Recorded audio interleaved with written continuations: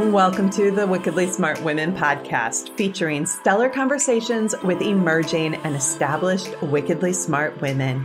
Thanks for joining us today as we celebrate women who are committed, care deeply, and have the courage to take action and create conscious change all around the world.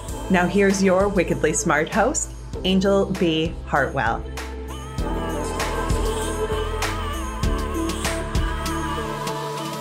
Welcome to another episode of the Wickedly Smart Women podcast, where we celebrate wickedly smart women and provide our listeners with a wealth of wisdom, along with immediately actionable steps to be smarter, spunkier, and more successful in their impact and their leadership.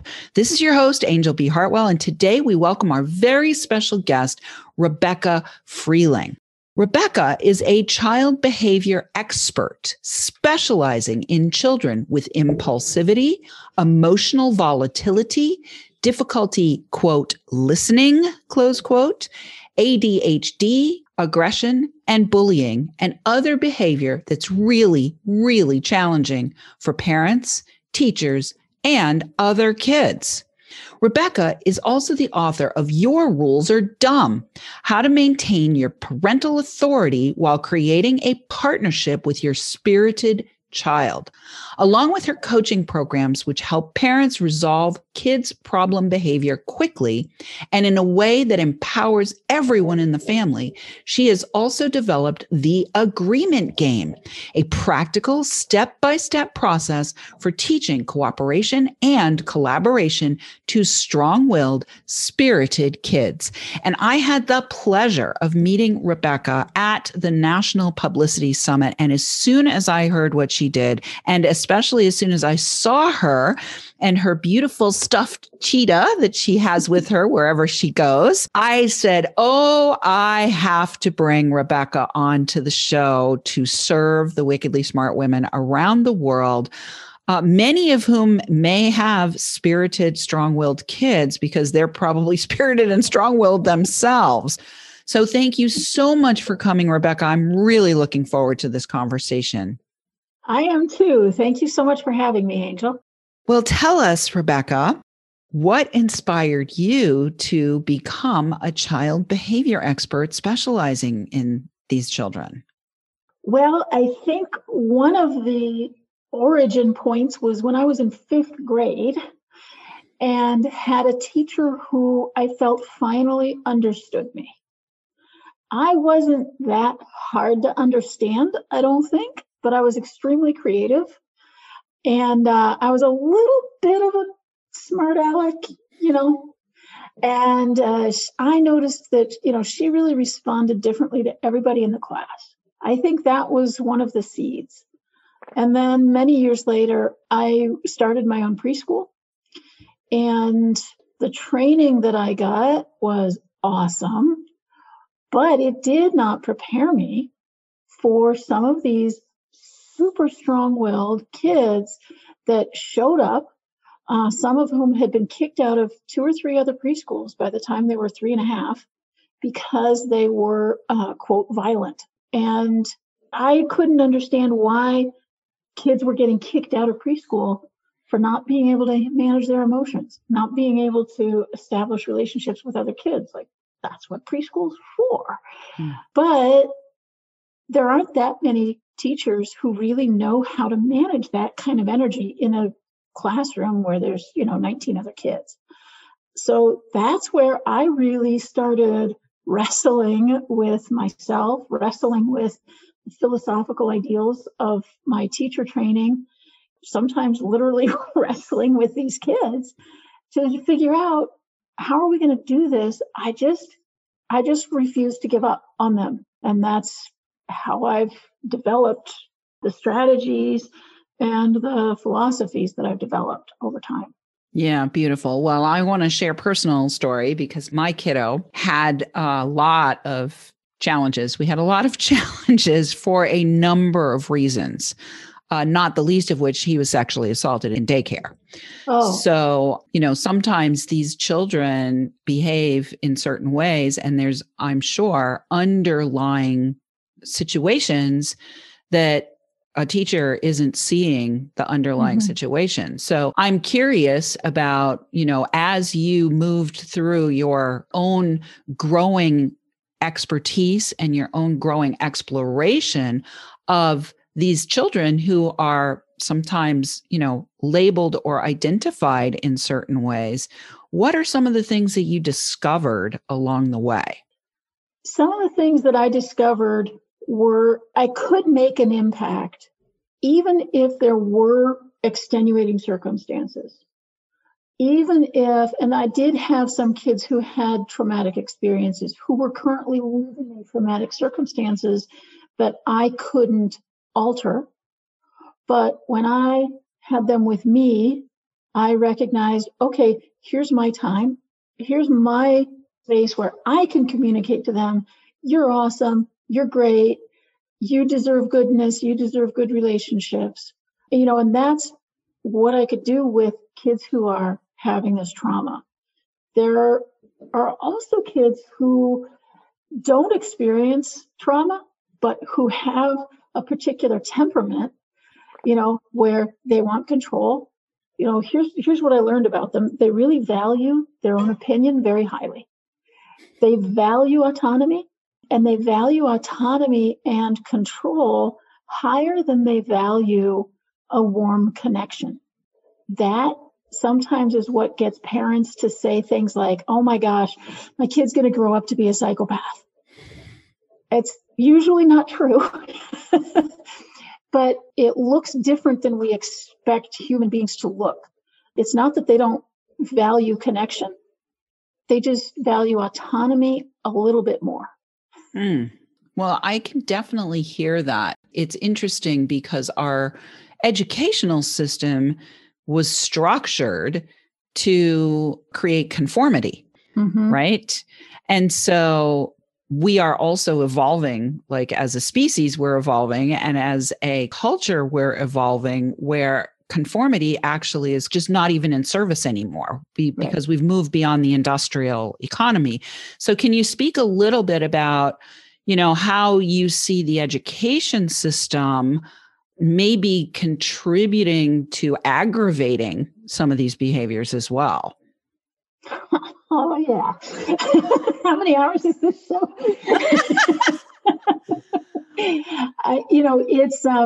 It's a huge, huge problem. And a lot of these kids end up getting diagnosed with something or end up getting an IEP where if we just really taught to their learning style, we wouldn't have the issue. They wouldn't be seen as having a mental illness. And boy, the pandemic has really shone a light on this. And I have a 8-year-old that I'm working with who got so fed up with the online learning and how the education was being delivered, he just refused. He refused to do it. He wrecked a couple of computers. He tore a hole in the screen of his bedroom and threw a chair through it. He was just saying, this isn't learning. This is stupid. I could teach myself better than this. And so he's right. He's probably right. He's absolutely right. So his dad called me like, how do I make him go back to school? I'm like, no, the question is, how do we listen to him? He's telling us the truth. And it's a difficult truth for us to hear because it's technically difficult for us to manage homeschooling a kid that you didn't want to homeschool. That you're not set up for this. You're not a teacher. You didn't say, I know, I want to homeschool my kids. Here's a kid who's saying, no, I want to teach myself. And they're so strident about it that really the only way through is to say, okay, well, you come into our meeting then, and we're going to design something that has the learning style you need, but also it has the accountability system you need. So it's not like, okay, now the 8-year-olds are running the show, right?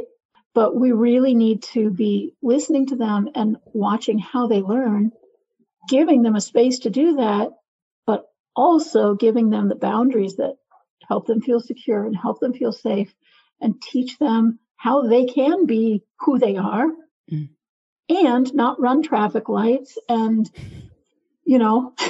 become a sociopath. Right. Right. You can do that. And I think the schools are very afraid of that independence. They're very afraid of that individuality. Well, it's baked into the system. It's baked into the system. It's a systemic thing.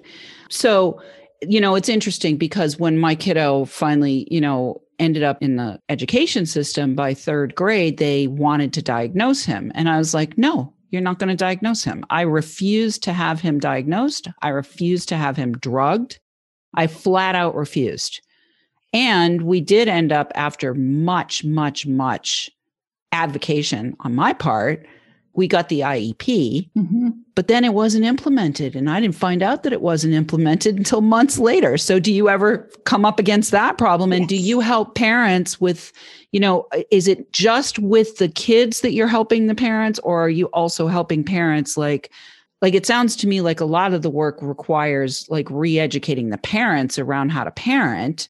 But then there's there's all these other factors and variables. So could you speak a little bit about, intersecting with the education system, understanding that we're also in a time now where literally the pandemic is making everything, it's just shining the light on everything. So, which is probably a good thing. Yeah. There better be some good come out of this, because right now it sucks. Yeah. So I do work with schools, and I do teacher training, and I do sometimes go to IEP meetings.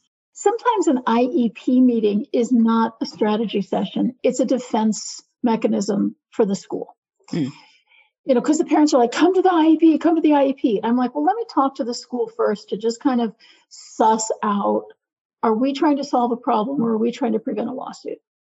And I know that's kind of a harsh way to talk about it, but we really need to know what intention everybody's coming to that with. And if it's not really designed to be a strategy, really interested in the kid session, then I tell parents, no, spend your money with me doing one-on-one and doing, okay, here's what's happening at school. How can we support the kid at home? Is it time? Sometimes I talk parents through, is it time to move to another school? Is it time to think about homeschooling? Most of the people who work in schools do have really excellent intentions. Sure. They're underfunded. They're undertrained. The classrooms are too big. There's not enough outside time. The curriculum is not appropriate. Like the entire thing is dysfunctional. Let's just say the entire thing is dysfunctional, because in my IEP situation, I can tell you from my perspective, what happened was they needed to have a certain number of kids identified so that they could access the federal funds. But once they were identified, they weren't going to spend the funds on, implementing. So, so there's that piece that's also part of the puzzle, is the federal government's piece of this. All right. Well, we're already amazingly, it goes very quickly. We're already at the break.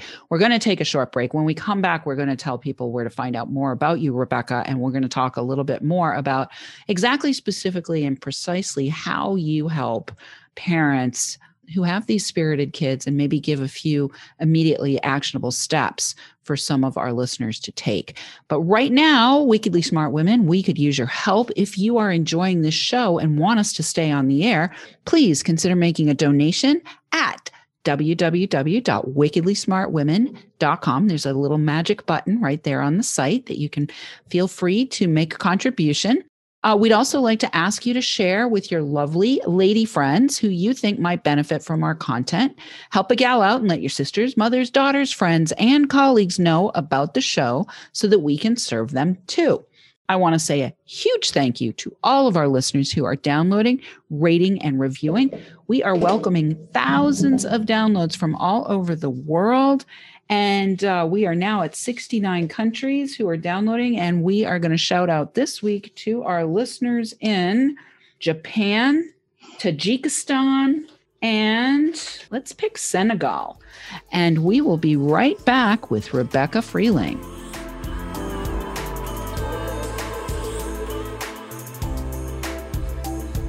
The Wickedly Smart Women podcast is brought to you by the Wealthy Life Mentor. Women, are you on the edge knowing that life is calling you to make a change? Are you ready to be part of the evolution of what it means to be a wickedly smart woman, creating your wealthy life by design? A life that is an extraordinary work of art. Angel B. Hartwell, the Wealthy Life Mentor, is hired by women in transition. Women just like you who want to break through to their brilliance, become clear on the value of their wisdom, and embody a beauty-filled, balanced life of shameless self-expression.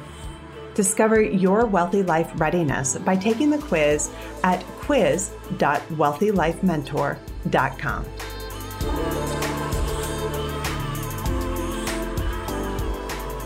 And we are back with Rebecca Freeling. You can find out more about her and how she helps parents of spirited children at witsendparenting.com. That's WITSEND parenting.com. We will have that for you in the show notes. And let us know, what are they going to find when they get there, Rebecca, when they get to witsendparenting.com? So you'll find some blog articles that you can peruse. You'll find a description of the coaching programs that they can kind of choose from and just get a feel for, okay, here's how I think about things. There are a couple of videos there where I talk about my philosophy and a link to my book and a contact page where you can request a phone call with me to just sort of get oriented and seeing that initial phone call is free. And so just find the contact link and we can chat a little bit. Fantastic. All right. So before we went to the break, you were mentioning the importance of understanding a kid's learning style, and that oftentimes an IEP is written up and kids are diagnosed and drugged when all that's really required is some clarity about their learning style. So can you talk a little bit about learning styles and what particular, do you notice whether there's a particular learning style that is more likely to be found in spirited kids, strong-willed spirited kids? They need a lot of movement. They need things to be relevant. And once they find that things are relevant, they're very, very interested in them. Often these kids can get obsessed with something. And there's a tendency in adults to think that that's not a good thing. I had a 5-year-old who was obsessed with money. And his parents were like, oh, that's not good. That's not good, But once we turned everything that he was supposed to be doing into a conversation about money, he suddenly became interested. He suddenly realized, oh, the world is interesting because we can tie it all to money, right? Which we can. And so it's really, they need to have things really connect with them. And to be able to do that, you can ask questions. Also, when somebody's totally obsessed with something, I was just talking to a family today whose 10-year-old girl is obsessed with menstruation. And the parents were like, oh my gosh, this is crazy. And she's doing all this stuff. She wants to watch her mom put in a tampon. And, her mom's like, I'm not really comfortable with that. I don't know what to do. And so, but, if we can just open that up and say, okay, I don't know why she's so obsessed with that.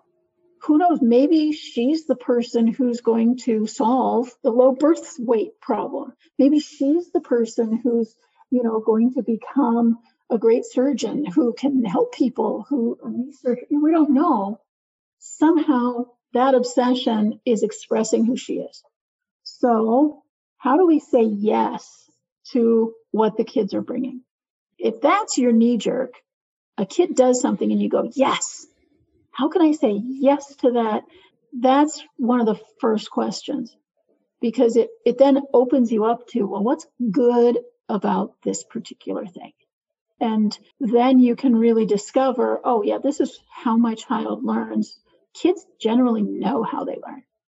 They're not always so respectful about communicating their learning style to us. It's stupid how she just talks and talks and talks and talks and talks and talks and talks all day. Okay, thank you for telling us that lecture is not your style. Yeah, that's pretty clear. Lecture is not your style if the kid comes home and is complaining about it. Right. All right. So I want to just drop a couple things in here. So my kiddo, movement was huge for him. And so when he would come home, I would put him on the bounce, one of those little like rebounders. And I'd say, go get your yayas out. Like I would, or send him outside to bounce around to get his yayas out. Yeah. The obsession thing was him as well. The whole obsession thing was very interesting. What I discovered when he was probably in middle school, where the school system started to like make you have to learn a certain thing in a certain time frame, right? That's where things started to go even more sideways. And specifically what I discovered with him was like he would go into math, and if the concepts were supposed to be known and tested within a 2-week period of time, he wasn't done learning. Right. He wasn't done learning. Right. And he could get literally to the very bottom of the concept. And it wasn't until he had gotten all the way to the bottom of the concept was he actually able to get it back up out again to deliver it. And by then it was 6 weeks down the road, not in the time frame that the school was looking for him to be able to demonstrate that concept. But by the time he got it, he could teach it better than the teacher. Yeah. So that obsession thing, I went through that myself. And thankfully, I had the awareness that I could see what was going on and I could do my best to advocate. But what I'd love to hear from you is, do you have some things that parents can do, especially like at that point, I was going into self-employment. So on top of like building out my own business, I was also fighting with the IEP people and the legislative people and the doctor people, and then trying to have the kid like feel he was at least successful and honored and loved and all the things. So I'd love in the last 5 minutes that we have here, Rebecca, for you to just drop some, gems for the parents about how they can actually de-stress themselves and have some strategies to work with. I mean, I heard one of them is ask questions and observe like what you're hearing from the kids, right? So that's one thing. So what else? So a big piece of it is non-resistance. And non-resistance isn't the same as permission. So, I mean, just like super simply in daily life, I don't want to brush my teeth. I'm not going to brush my teeth. I'm not going to brush my teeth. Okay, I'm going to be on your bed from 8 o'clock to 8:20 reading books. I hope you're with me. I'm leaving your room at 8:20. So I'm not arguing about brushing teeth. I'm not telling you why you have to. I'm not going to tell you about the cavities for the 6,000th time. I'm going to let you do what you need to do about the teeth. I'm going to be here from 8 to 8:20 reading books. If you're with me, you're with me. That's and that non-resistance goes for a wide range of things. These obsessions to, I'm not brushing my teeth. Another thing that's really super important to do with a strong-willed kid is collaborate. And this is what I work with a lot of parents on, because a kid will make a plan with you, but then they won't follow through. And so it's about how do you get the kid to make the plan and have your backup for the follow-through. And embrace your child's dark side. Embrace some of those things that seem really weird. Oh, he just likes to look at blood. Okay, let's look at blood. Oh, he just wants to talk about money all the time. Let's talk about money. Oh, he's just mean all the time. Okay, let's just get some of that energy out. Let's just let it be and let it give it space to live so that the child can really feel like they're a whole human being who's loved as the whole human being by their parents. Can you see, ladies, why I wanted Rebecca on this show? All right. So what I heard is ask questions, observe, non-resistance, collaborate, but have a backup for follow through, and accept the quirkiness of your kid. They're not a cookie cutter. They aren't, going to come out of you exactly the way you think they are. Yep, we don't control that. Yeah. So one final question. We got another minute before we have to close. And that is, I definitely had my own like unhealed childhood wounds from not being accepted for who I was, and also from my own personal trauma. So is there anything for parents who they themselves are getting triggered by the behavior of the kids? One of the big ahas that I had while I was teaching was, and I had an abusive mom. Every time I responded with respect to a child who was doing some misbehavior, my inner child breathed a little sigh of relief.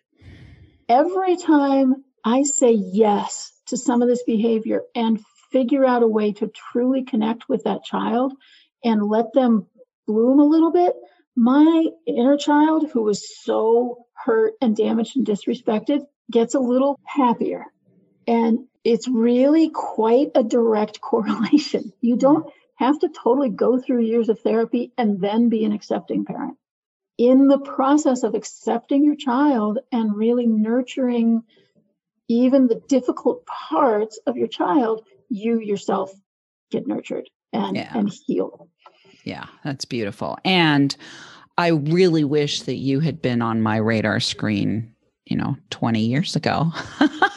He's 25 now and things are much better. Oh, that's good to hear. He's doing exponentially better than he was through a long period of our time together. And he certainly grew me as a human being and did so much healing, internal healing as a result of becoming this child's mother. So I'm infinitely grateful that we made that soul date. And there was a lot of hell during the time that he was being raised. So I am so grateful for you, Rebecca, and for all that you're here to do and to be and to serve into the world. And I really hope that listeners tune in, especially the parent listeners, the moms out there, tune in to this and maybe keep it on repeat for a little while. Like really let yourself sink into the conversation that Rebecca and I had, because I have a sense that she and I could actually go for hours, but we are at the end already. And so thank you, listeners.